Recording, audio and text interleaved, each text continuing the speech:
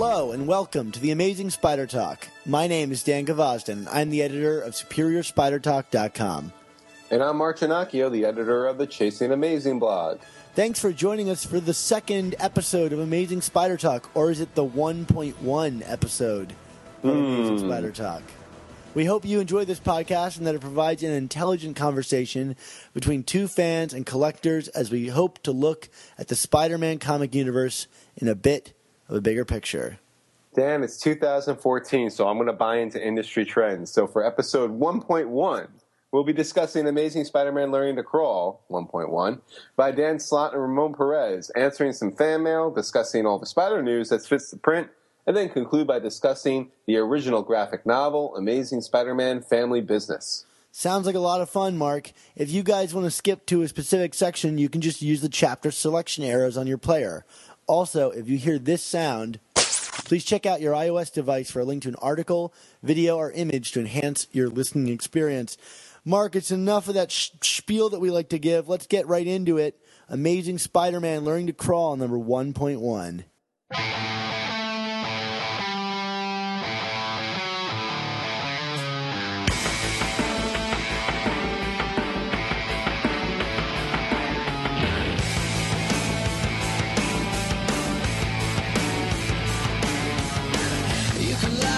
Feel fine, you can dance with a little twist.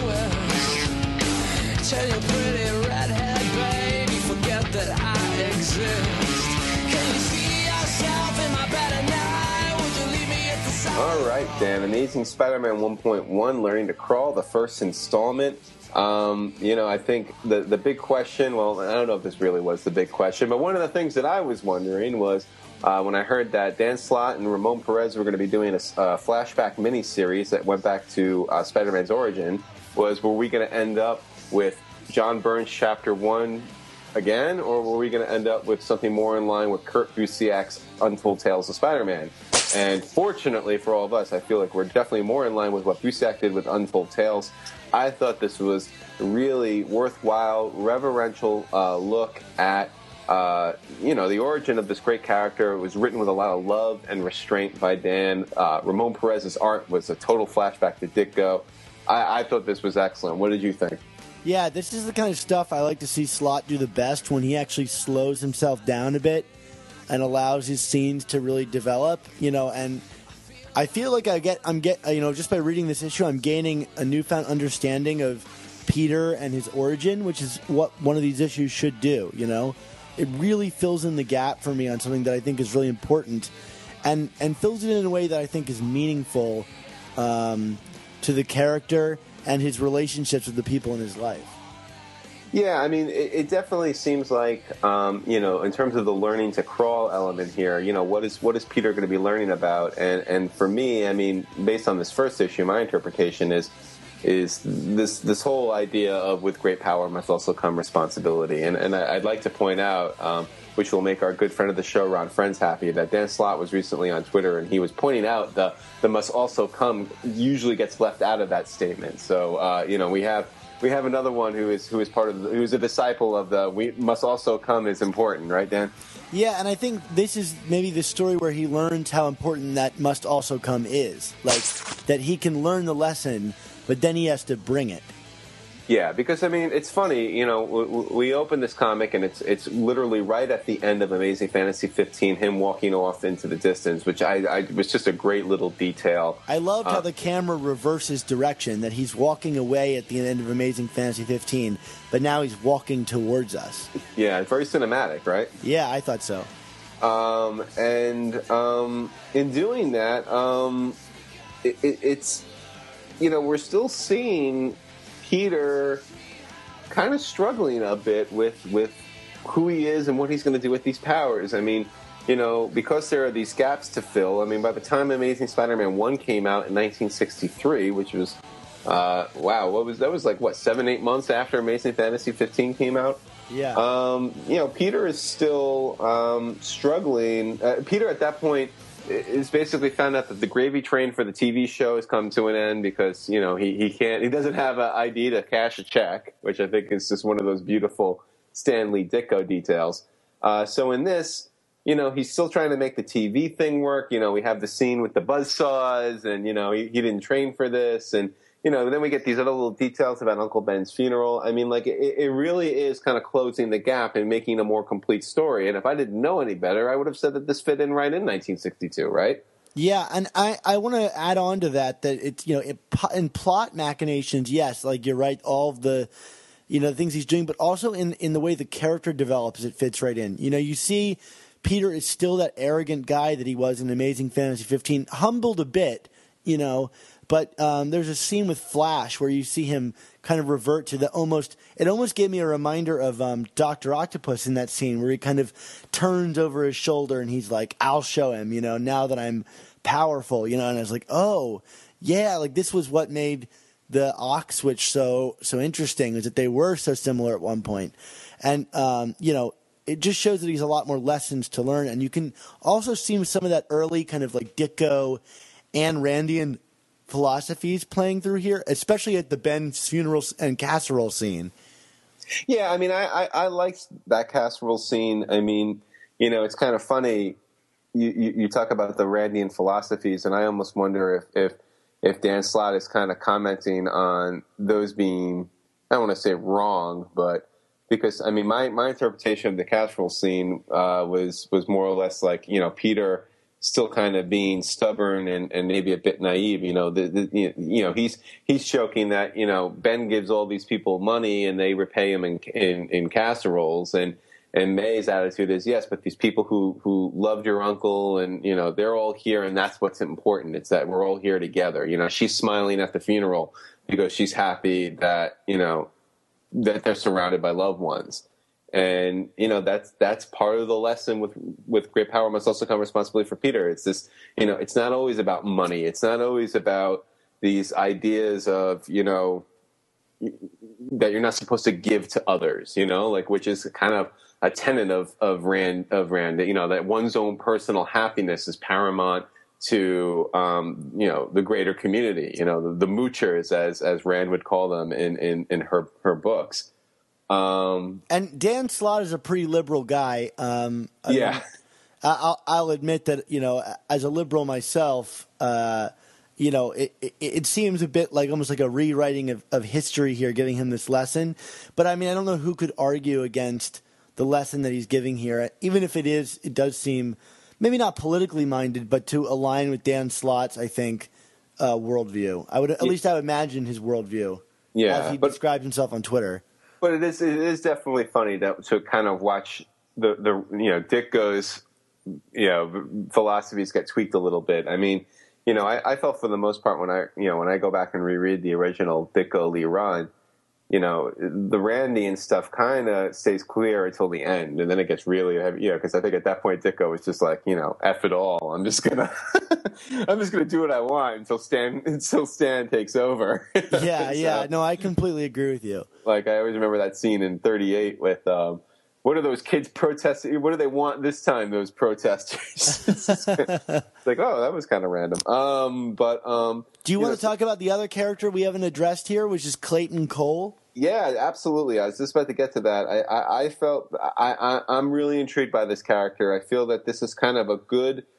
He's not a mirror image of Peter, but this idea of another young person who doesn't have the power, doesn't have the responsibility, but seems to be setting himself on a path to try and be a superhero.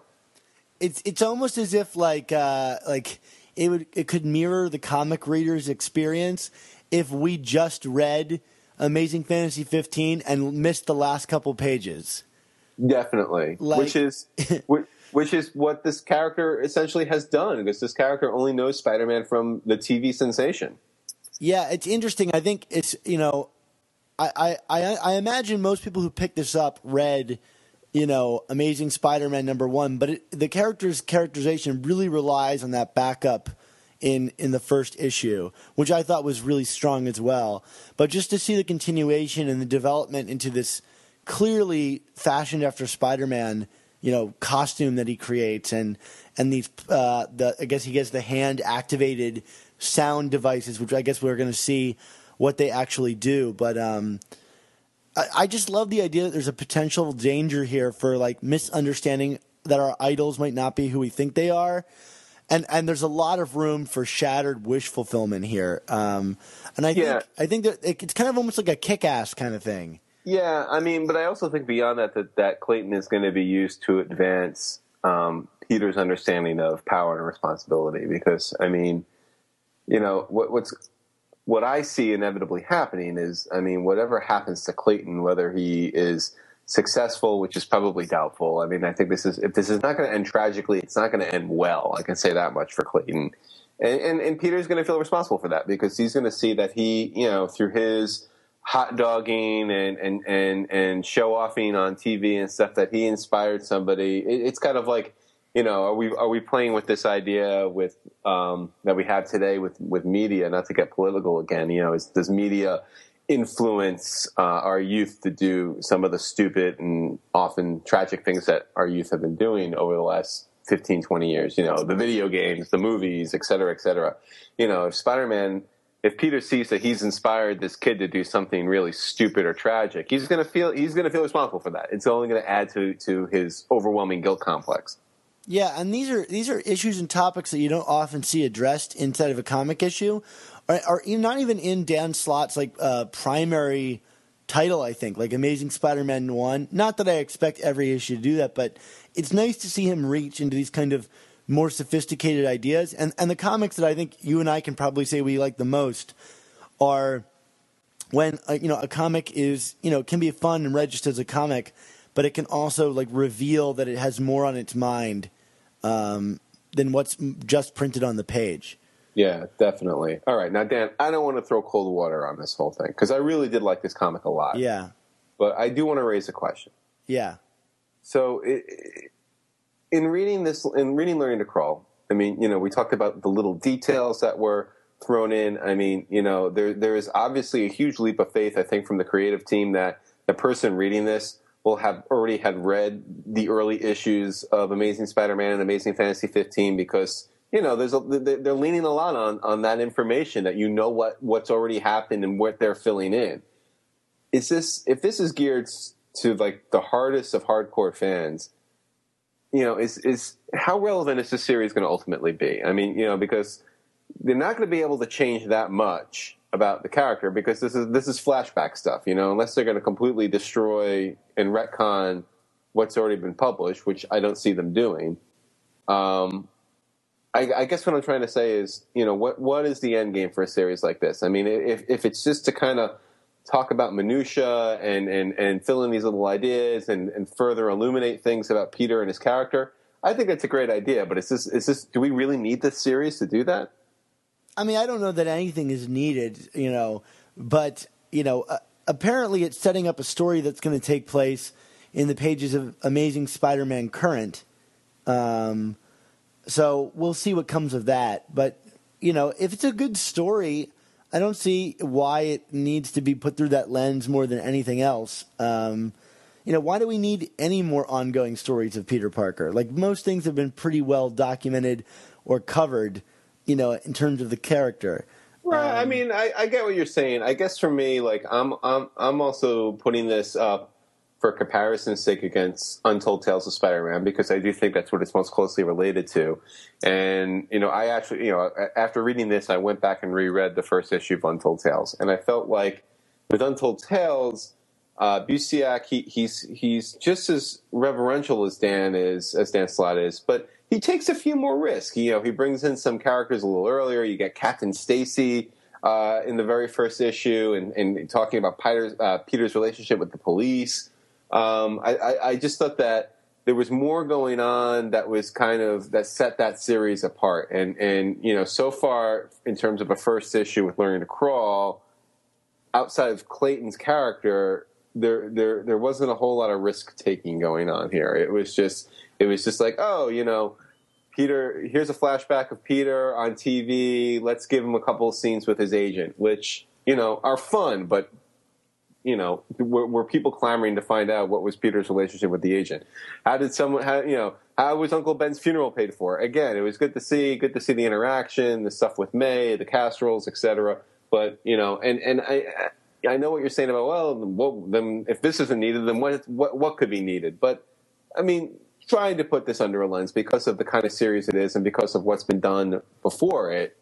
That's why I want to raise that question, and I don't know if there's an answer to it right now, and it's only one issue, but I'm just floating that out there. Well, I think Untold Tales is playing in a bit of a safer territory than this one is. Like, this is playing off of Amazing Fantasy 15, which, I mean, right. I think we can agree is the holy of holies in terms of comic books. You're right, unless you're John Byrne, then you don't care. Yeah, man, we've really gone hard on John Byrne. But I'm sure he's heard worse than what we're saying, Dan. You're right. You're definitely right. But yeah, I don't know. I mean, this is playing with the most iconic superhero origin possibly, of all the characters. A little restraint. I'm glad there's a little restraint. Yeah. Absolutely. And I think there are some things done with the characters that I think are truly interesting. I mean, talking about media again, I think the stuff with Jonah was very smart and actually serves to really enrichen that relationship all together throughout all personifications of Jonah. Like, here I think it really solidifies why Jonah might be upset with Spider-Man inappropriately using the media.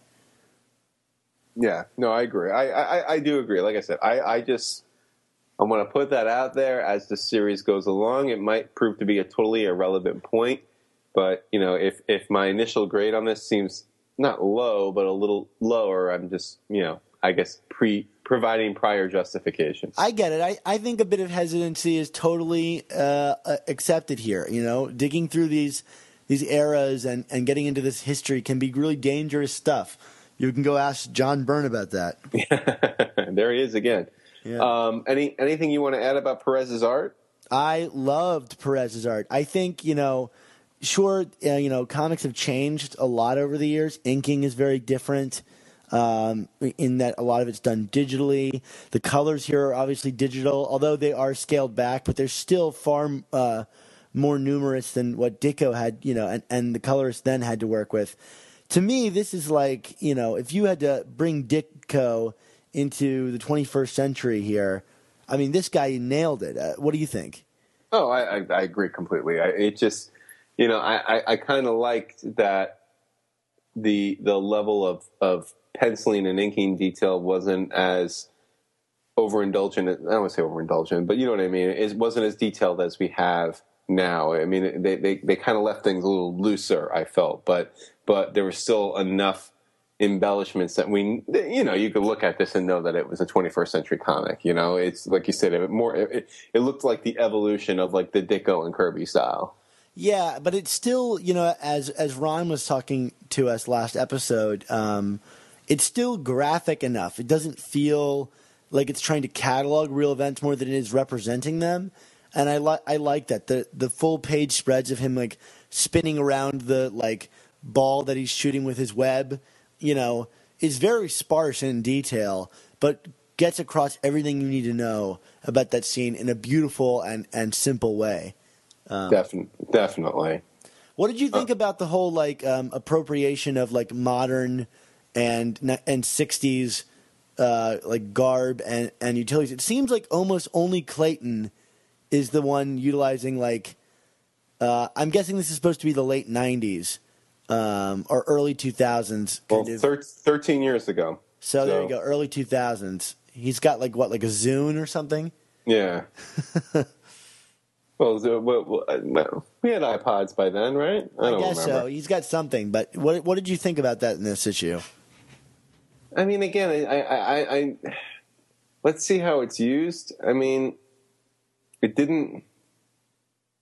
I think because so much of this felt nostalgic that when these newer things came into it, it did feel a touch jarring.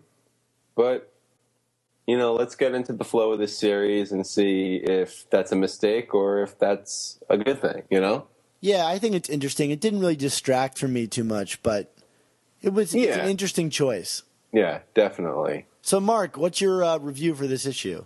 I'm going to give this a B+, Dan. Great. I'm giving it an A-. I really enjoyed it. Very good. Well, definitely looking forward to more of this series, and like I said, I remain optimistic with a little bit of caution, which I think is a fair assessment, right? Yeah, that's fair. So why don't we get to some comments and emails?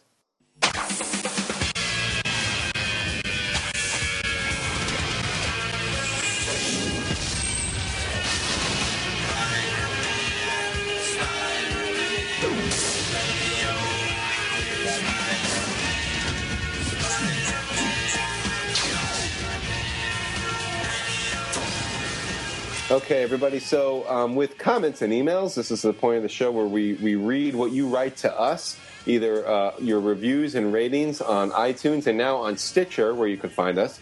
If you're going to leave us a comment, please just search on us in either of these two services, on Amazing Spider Talk or just on Spider-Man. We come up pretty quickly enough. In terms of email, you can reach us at amazingspidertalk@gmail.com.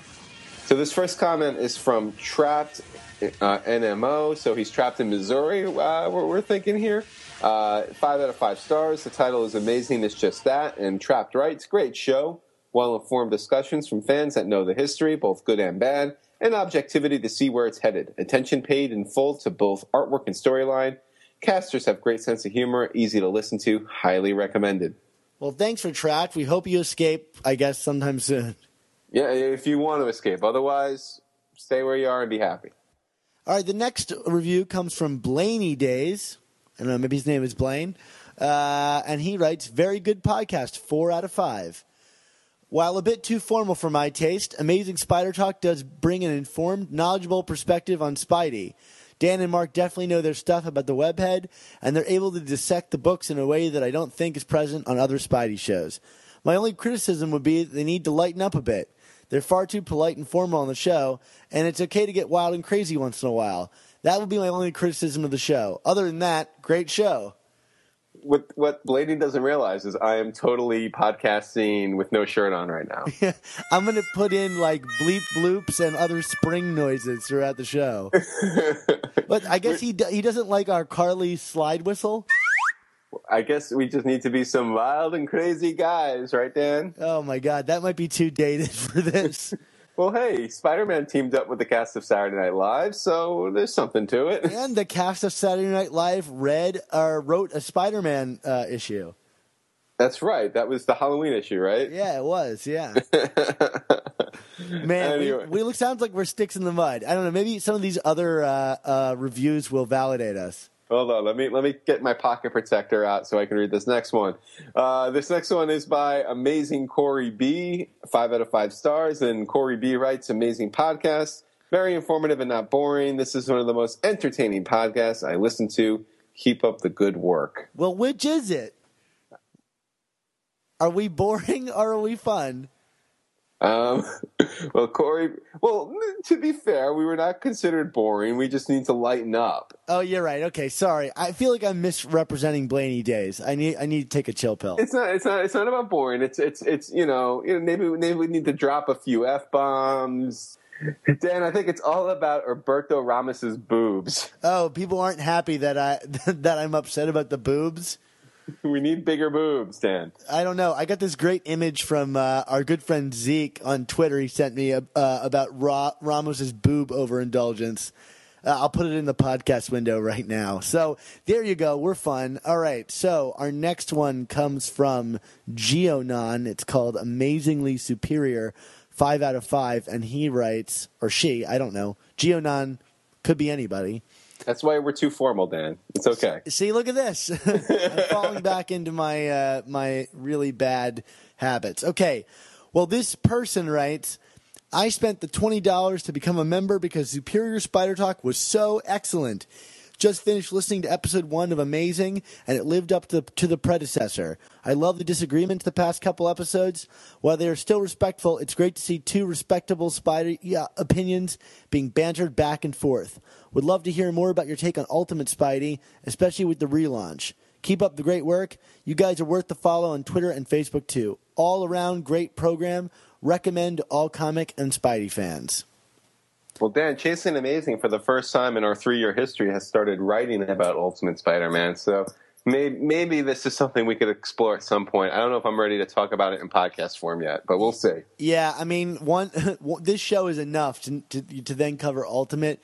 Trust me, I would love to talk about Ultimate, but you can read the stuff on both of our sites. You know, I have a great reviewer, Brian Jacob, who's doing the stuff on my site, and I agree with all of his reviews. So if you want my opinion, you pretty much can go and read his. Although I might be even more favorable of it because I'm a sucker. There you go. Well, I obviously I like Miles Morales enough that I'm ready to put him on my website. So even though he's not amazing, and I'm not chasing him. So anyway, our last comment is from Jameson Clark, 5 out of 5 stars. Writes totally radical. Got into podcasts for this specific show, and it's totally rad. I am an entomologist. And listening to your intelligent discussion on my favorite comic book is perfect in more ways than one while I experiment on insects.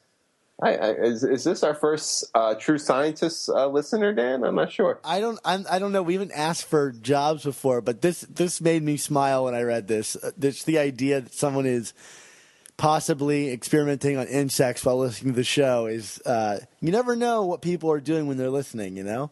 You never know. Let's leave it at that, Dan. How about some email, Dan? What do we have here? All right, we got our first email from Charles Kendall. Actually, our first and only email from Charles Kendall. And he actually poses a really good question. And the question is, so he's been buying all these books and using the digital copies, and he likes that they don't bend the pages, on the iPad, unless he's bending his iPad, which would be quite a feat. But he asks, does removing the digital copy sticker to reveal the code devaluate the value of the book? I feel like I need to buy 2 copies of all my favorite books so I can put one away and use one for the code. But this is way too expensive. Thanks a lot, guys. Mark, what do you think about this? Yeah, I've actually had this discussion with myself because, I could talk to other people in my house about it, but I don't think my wife and son would care about it. I can see your young son really getting into this discussion. My young son just would eat the comic books, so regardless of the codes. But I have thought about this because you are taking a piece of the comic out. It's like you hear about these. Our good friend Longbox Graveyard. He has on his podcast a whole episode about the Marvel value stamp, and he cut out his Marvel value stamp out of the back of Hulk 181, which is the first appearance of Wolverine. So he has a totally devalued first appearance of Wolverine because he cut out a value stamp. With that said, these code stickers, they don't disrupt the story. They don't rip the page. So there's that.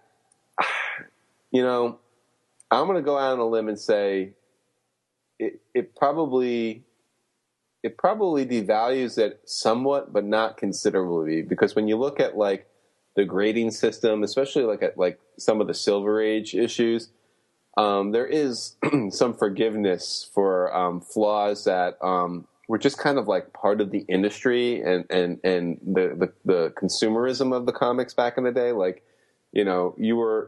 You're allowed to have in pencil a date stamp on a comic. That doesn't devalue it, even though there's writing on the cover, so that's... I have a couple of those. Yeah, I do too. I got schooled by a vendor once because I was trying to argue, he had this beautiful copy of ASM 59. That's the first MJ cover with her. So, hey, I'm going to loosen up. MJ looking kind of hot in her little go-go boots on the front cover. You know that one, right, Dan? Oh, yeah, she looks great. Yes, excellent. But she doesn't have Ramos boobs. Anyway, I went to negotiate this comic with him, and he was marketing it as a very fine, and it was a very fine, except it had the pencil marking on it. And I was like, oh, but it has drawing on it, so that's got to be at least a fine or a very good.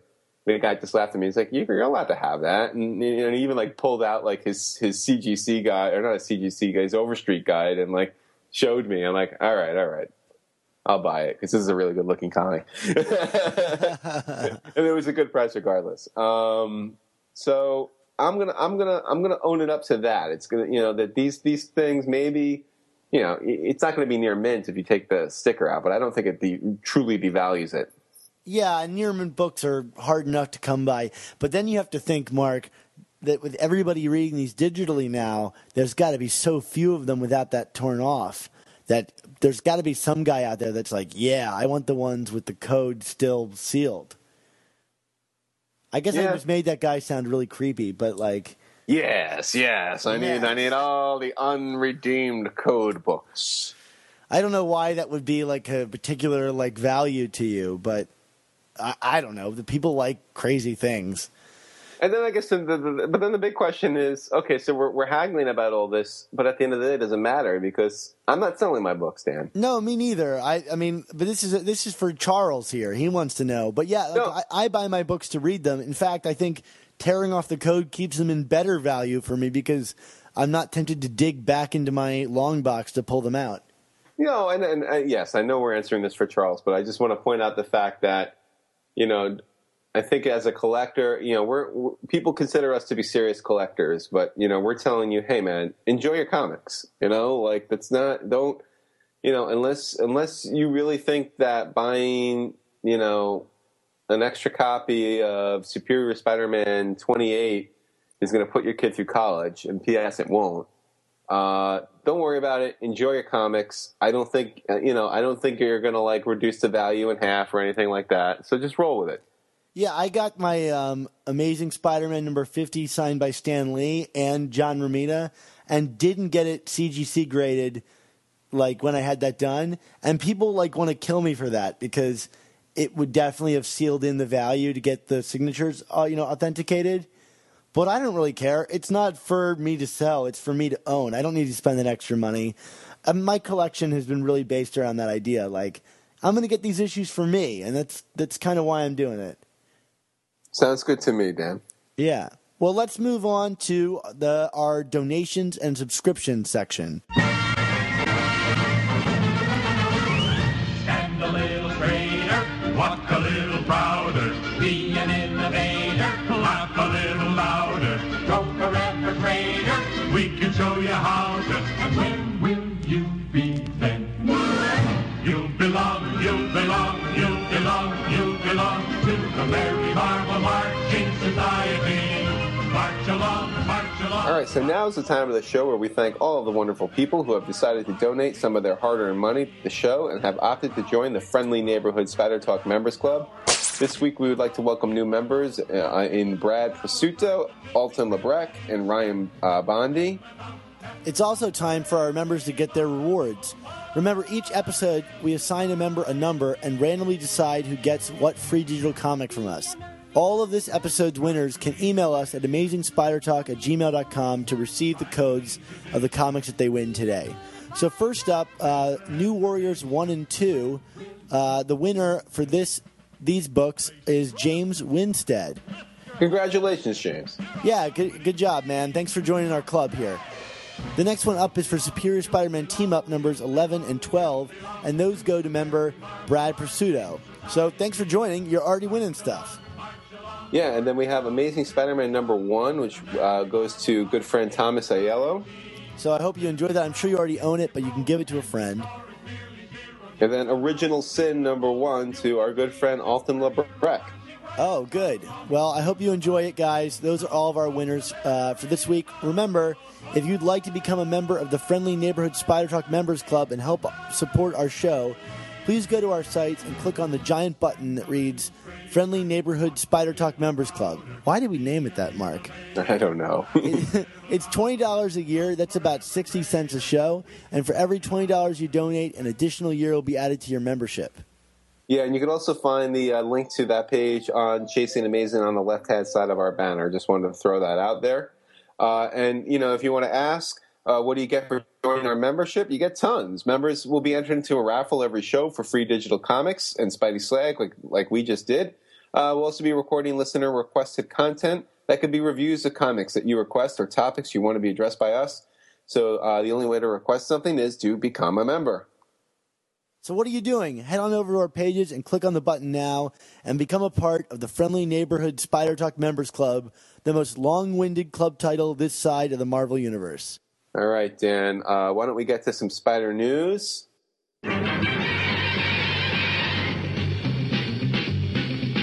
Spider-Man, Spider-Man, does whatever a spider can. Spins a web any size, catches thieves just like flies. Look out, here comes the Spider-Man. Is he strong? Super quick here. Dan, just when you thought he was out, somebody pulls him back in August, the return of Superior Spider-Man. Were you shocked by this announcement, Mark? Not really, no. No, me neither. Let me correct. I am shocked that they're bringing him back and they're actually going to continue the numbering at number 32. Yeah, I thought that was a little strange, but I guess maybe it's an easier sell or something like that. I don't know. Do you think this is going to eventually lead to some kind of ongoing? Because the idea is, right, it's those 9 hours that he was missing in issue, 19? In 19, yeah, when he disappears during the Horizon Lab explosion. I always figured we'd get that answer, but, he's going to, 2099? Yeah, I mean, the thing is, it's a prelude to Spider-Verse, so, it might be premature to speculate on that right now until we see what actually happens. I mean, Otto might end up playing a very huge role in Spider-Verse, but we wouldn't have any insight into that right now because we just don't know enough about the event yet. So, what do you think? Is this going to be how they get Otto to come back to life if he died? I think the character is popular enough that they're going to find a way to get him back, and this makes sense. So, as long as Peter is still around and we're not dealing with a superior status quo again, I'm fine with it. I mean, I know Bleeding Cool, which has been trying to sell this idea of Matt Fraction on a Spider-Man title for about 2 years now, I think. They were speculating, put Superior Spider-Man in 2099 as its own series, so it's Superior Spider-Man 2099, and have Matt Fraction write it. I mean, maybe that's a direction this can eventually go, depending on what happens in Spider-Verse, but the fact of the matter is there is definitely a groundswell for this character to come back in some form. I think people want Peter still, but people want to see Otto as Spider-Man again. They liked it too much. It does seem an odd fit for Matt Fraction, though. Yeah, I don't see this Matt Fraction thing. I think what's his name over at Bleeding Cool is Rich Johnson's got to let it go. Yeah, we'll see. I mean, maybe this will be like his white whale. I'm telling you, man, it's like every other month I see the Matt Fraction rumor. That and Kevin Shinick is going to write something again, and which I would welcome in both instances. But I just, until we've had all this other stuff coming out. We're getting 2099 in July. We're getting these 2 issues in August, and then we got Spider-Verse, which is probably going to open up so many other opportunities for Spider-Man books. Its own miniseries. I don't see where another book is going to come into this. I really don't right now. My wallet is already exhausted. Yeah, I mean we're talking about 5-6 Spider-Man books a month in a matter of months. That's going to be a little bit too much for me. And the creative teams on this new book, it seems like Dan Slott, Christos Gage are writing them, and Kamen Coley's doing the first issue, and Adam Kubert is doing the second one. Adam Kubert, wasn't expecting that name, but that should be fun. Yeah. So speaking of my wallet being exhausted, looks like Amazing Spider-Man Volume 3, Number 1 has sold a record-breaking number of issues. Yeah, 532,600. Dan, did you buy any of the variants? I bought one of them. Which one? I bought the Marcos Martin upside-down one. Same one I got. It was the only one I was going to splurge for. I had an opportunity to get the Alex Ross one, but the store wanted $200 for it. My guys only wanted $50, so yeah. Well, and the thing was, my place was sold. Gave me a fair price on the Martin one. I think they sold it for $30 for me. Oh, I got it for $5. Okay, well now I don't like you at all. It pays to not live in New York City. Oh my goodness! I also got the Scotty Young variant because it's Scotty Young. You got to get your baby Spider-Man, right? Yeah, and I know that one of our listeners is going to get a tattoo of that. There you go. So send us a picture. There you go, please. But yeah, it's the hottest selling comic in over 10 years. Yeah, well, yeah, because it surpassed the Obama issue, so which at that point had been the best-selling issue of the past 10 years. So good for you, Spider-Man. That's a lot of money. I mean, at that price point, that's several $1 million in monies. Yes. What is the money unit that we're using? Dollars? Oh, yes. Yes. I mean, maybe in some areas it's pounds right now or euros, but I'm pretty sure it's dollars still. Well, there you go. So congratulations on that, Dan Slott and Humberto Ramos. You guys knocked it out of the park with this. All right, so then why don't we use that to segue into our review of the original graphic novel, Amazing Spider-Man Family Business.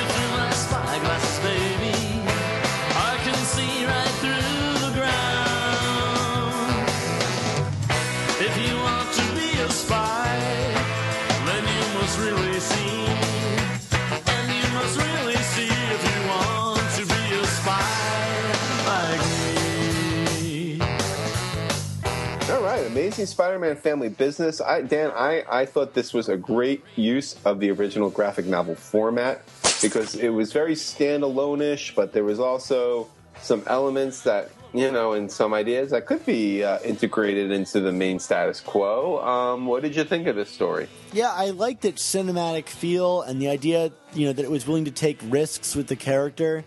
How it's not often that we see a Spider-Man story happen in New York, Monaco, Cairo, and Switzerland, or ever that we see a Spider-Man story do that.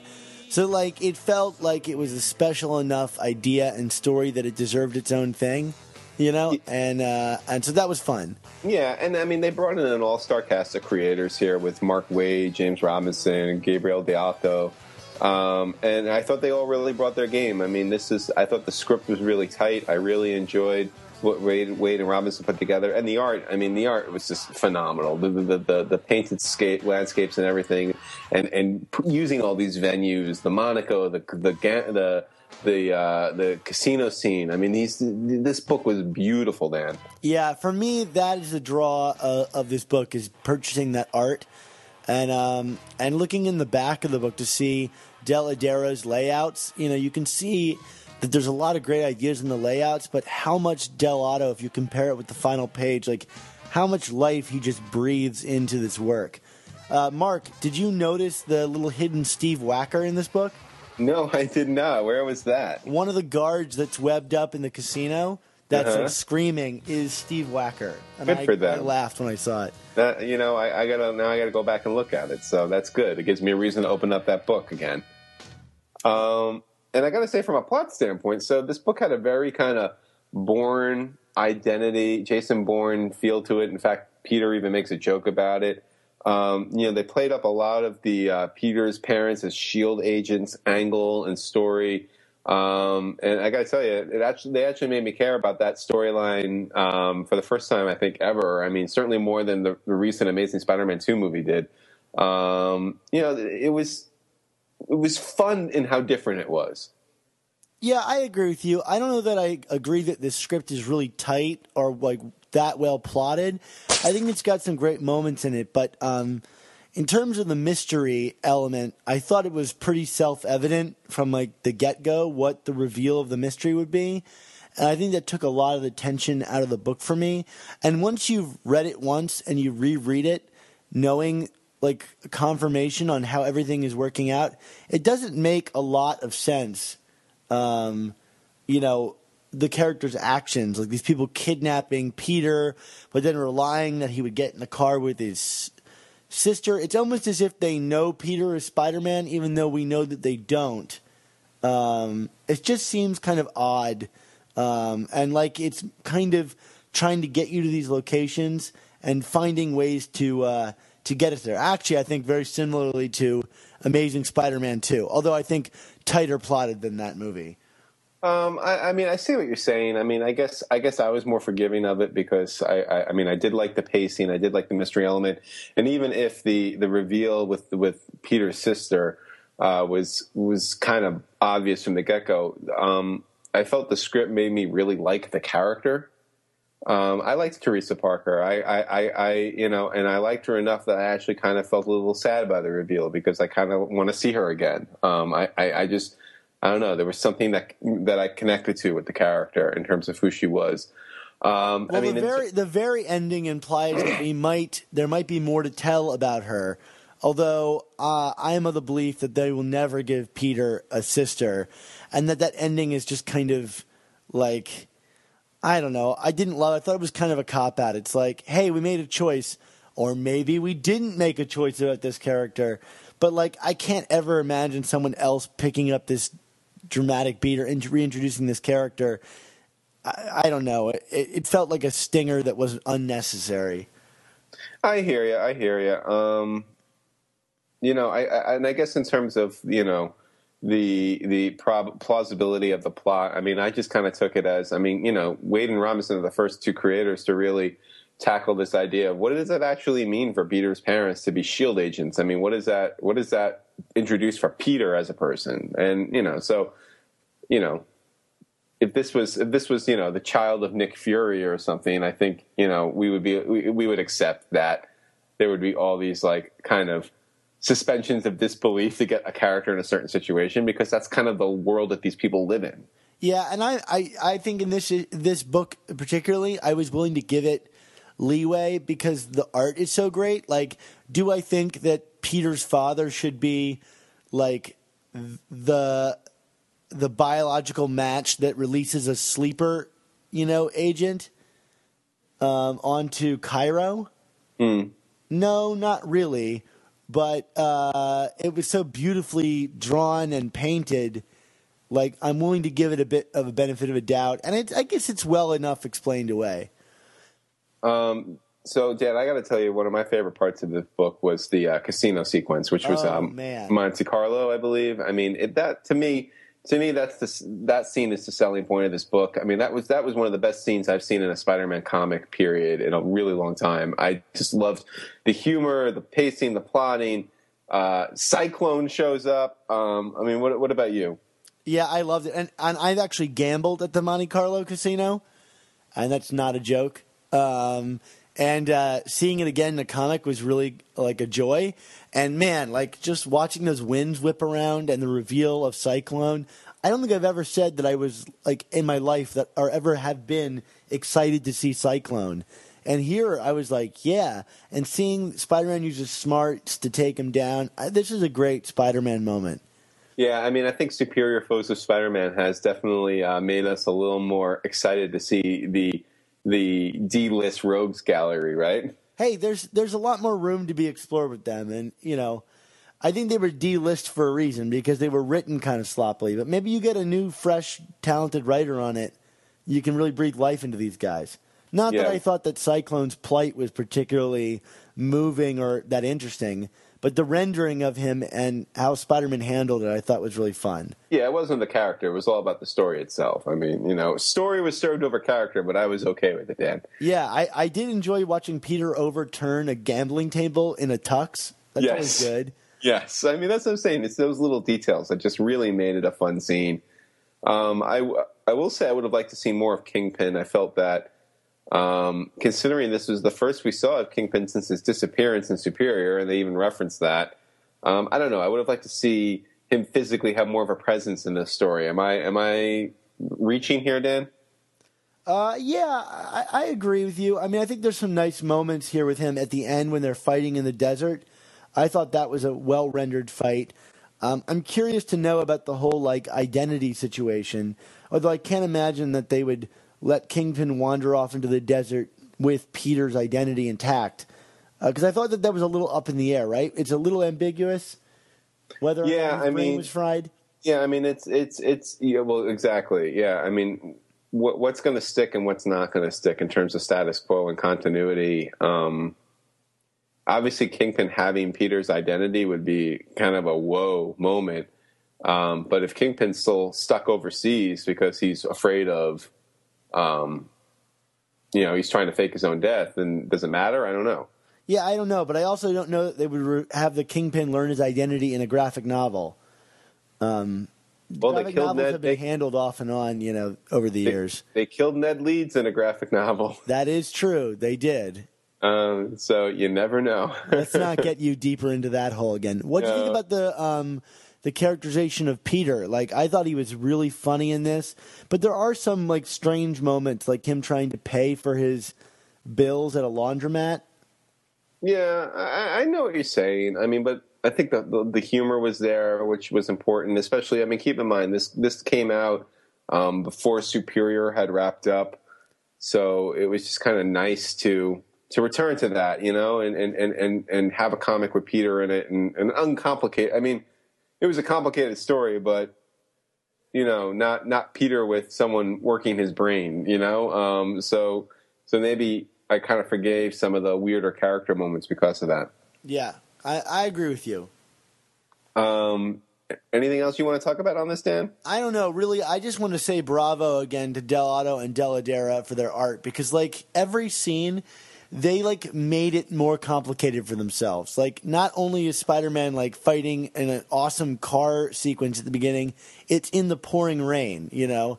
The chips in the casino, the desert, the dust, everything is way more complicated than it needs to be. The lighting in the Parker's house with the fire, everything is so dramatic. The reflections, like I noticed this just looking at it.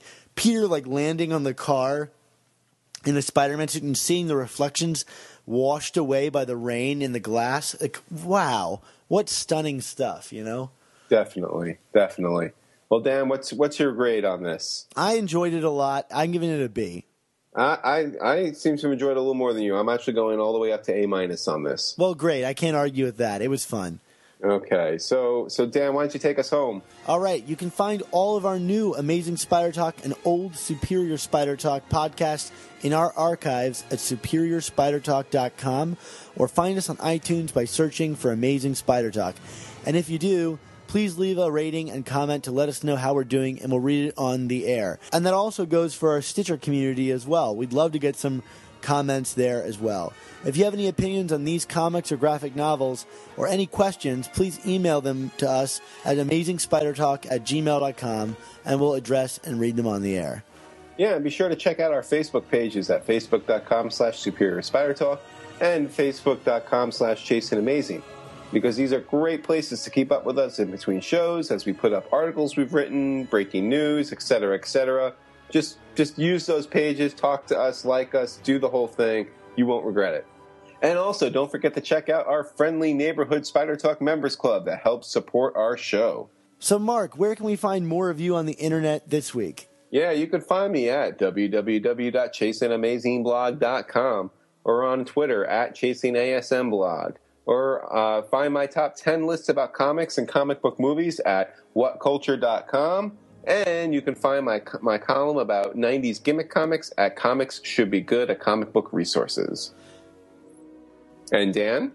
You can follow me on Twitter at Dan Gvozden, or follow my personal webpage at dangvozden.com. You can read all of my Spider-Man stuff at superiorspidertalk.com, or follow me on Twitter at supspidertalk.